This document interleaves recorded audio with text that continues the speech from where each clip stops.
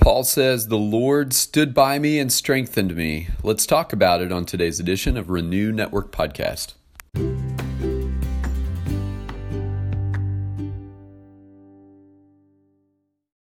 Good morning, my friends, and happy Friday to you. We're moving on in our study of 2 Timothy today. We're in chapter 4, today looking at verses 9 through 18, and things will move along pretty quickly here as we move into the home stretch on 2 Timothy chapter 4. So let's prepare our hearts for our time of study by going before the Father. Heavenly Father, we love you. Thank you again for a wonderful week in your presence. Lord, all of the things that have occurred this week have not necessarily been great or easy or enjoyable, though many of the things that we've encountered this week have been. But mostly, Lord, we can give thanks because we know that you are faithful to see us through. Father, speak through your word once again, and we give you thanks for it in Jesus' name. Amen. All right, here's 2 Timothy 4, 9 through 18. "Do your best to come to me soon, for Demas, and love with this present world, has deserted me and gone to Thessalonica. Crescens has gone to Galatia, Titus to Dalmatia. Luke alone is with me. Get Mark and bring him with you, for he is very useful to me for ministry. Tychicus I have sent to Ephesus. When you come, bring the cloak that I left with Carpus at Troas, also the books, and above all, the parchments. Alexander the coppersmith did me great harm. The Lord will repay him according to his deeds. Beware of him yourself, for he is strongly opposed to our message. At my first defense, no one came to stand by me, but all deserted me. May it not be charged against them. But the Lord stood by me and strengthened me, so that through me the message might be fully proclaimed, and all the Gentiles might hear it. So I was rescued from the lion's mouth. The Lord will rescue me from every evil deed and bring me safely into his heavenly kingdom. To him be the glory forever and ever. Amen." This is one of the most interesting closings to any of Paul's letters because he's leaving behind for Timothy a laundry list of things to do and people to see and things to bring to him. And it's very, very personal. Whereas he's naming names about certain people and things they have done, not all of these things negative necessarily, but he goes into this list and it's very interesting. He talks about Demas, an associate who's in love with the present world and has deserted Paul and gone off to Thessalonica. And you can hear the disappointment in Paul's words that this former associate who's caught up in the world and now no longer walking closely with Jesus. He mentions others by name, but doesn't say that they've done anything specific in a negative way. Crescens, Titus, who we know was a close associate. He mentions Luke being with him at that time. He asks Timothy to bring Mark to him as he's very useful for the ministry. He talks about dispatching Tychicus to Ephesus. He asks Timothy to bring his cloak, the one that he left with someone named Carpus when he was in Troas. He asks for Timothy to bring some books and parchments, especially the parchments. In verse 14, Paul mentions a man named Alexander. He identifies him as a coppersmith and says that this person did him great harm. And Paul is not worried because he trusts that the Lord will repay Alexander according to his deeds.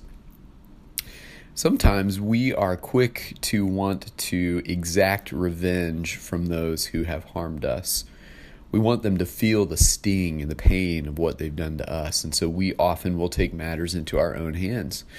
But the Bible is very clear, and the Lord himself says, "Vengeance is mine," says the Lord.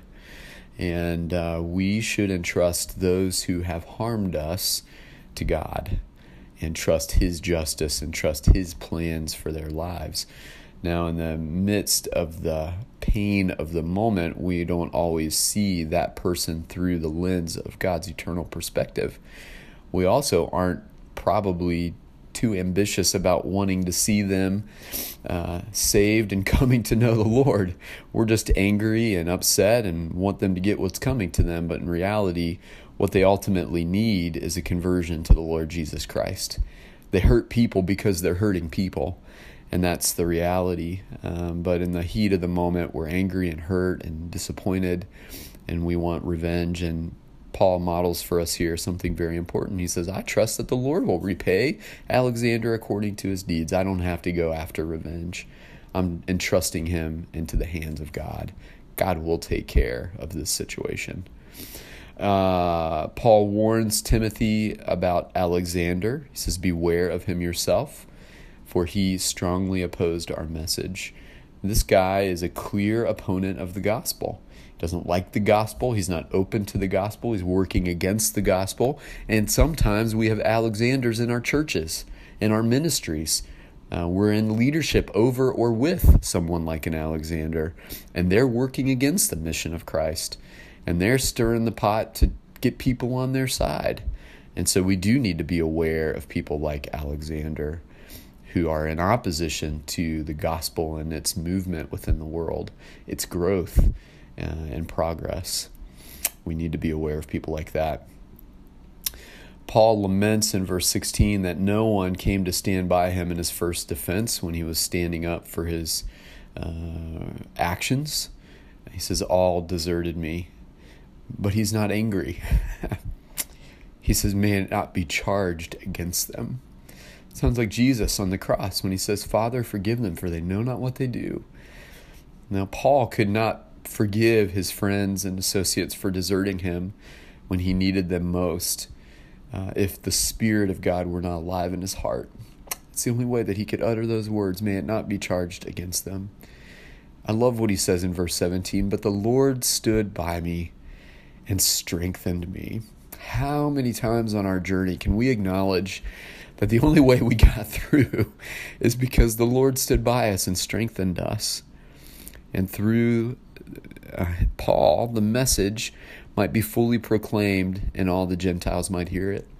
Paul stood firm because he knew it was the Lord standing by him. It was the Lord strengthening him for his ministry.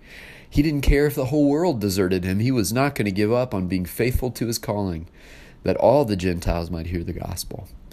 My friends, when it gets tough, when it seems all too lonely, when it seems scary and you're afraid, trust what Paul says here, that the Lord is standing by you and strengthening you. And if you stand firm, he will be faithful. He'll be faithful whether you stand firm or not, my friends. I love Paul's words. So I was rescued from the lion's mouth. How many times has God rescued each of us from multiple lions' mouths of things that were pursuing us and coming after us? And he has final confidence that the Lord will rescue him from every evil deed and bring him safely into his heavenly kingdom. To God be the glory forever and ever. Amen. This is the expression of a man of a heart who is absolutely confident in his God, who knows his God, who is empowered by his God, who is strengthened daily by his God, who has confidence in the Lord to do that which the Lord calls him to do, without shrinking back, without fear, without shame. This is a spiritually empowered man on a spiritual mission, committed to carrying it out in the Lord's strength, according to the Lord's will. May we follow Paul's example also. God bless you, my friends. Thanks for taking time out of your day to study, and I pray that you have a great weekend. God bless.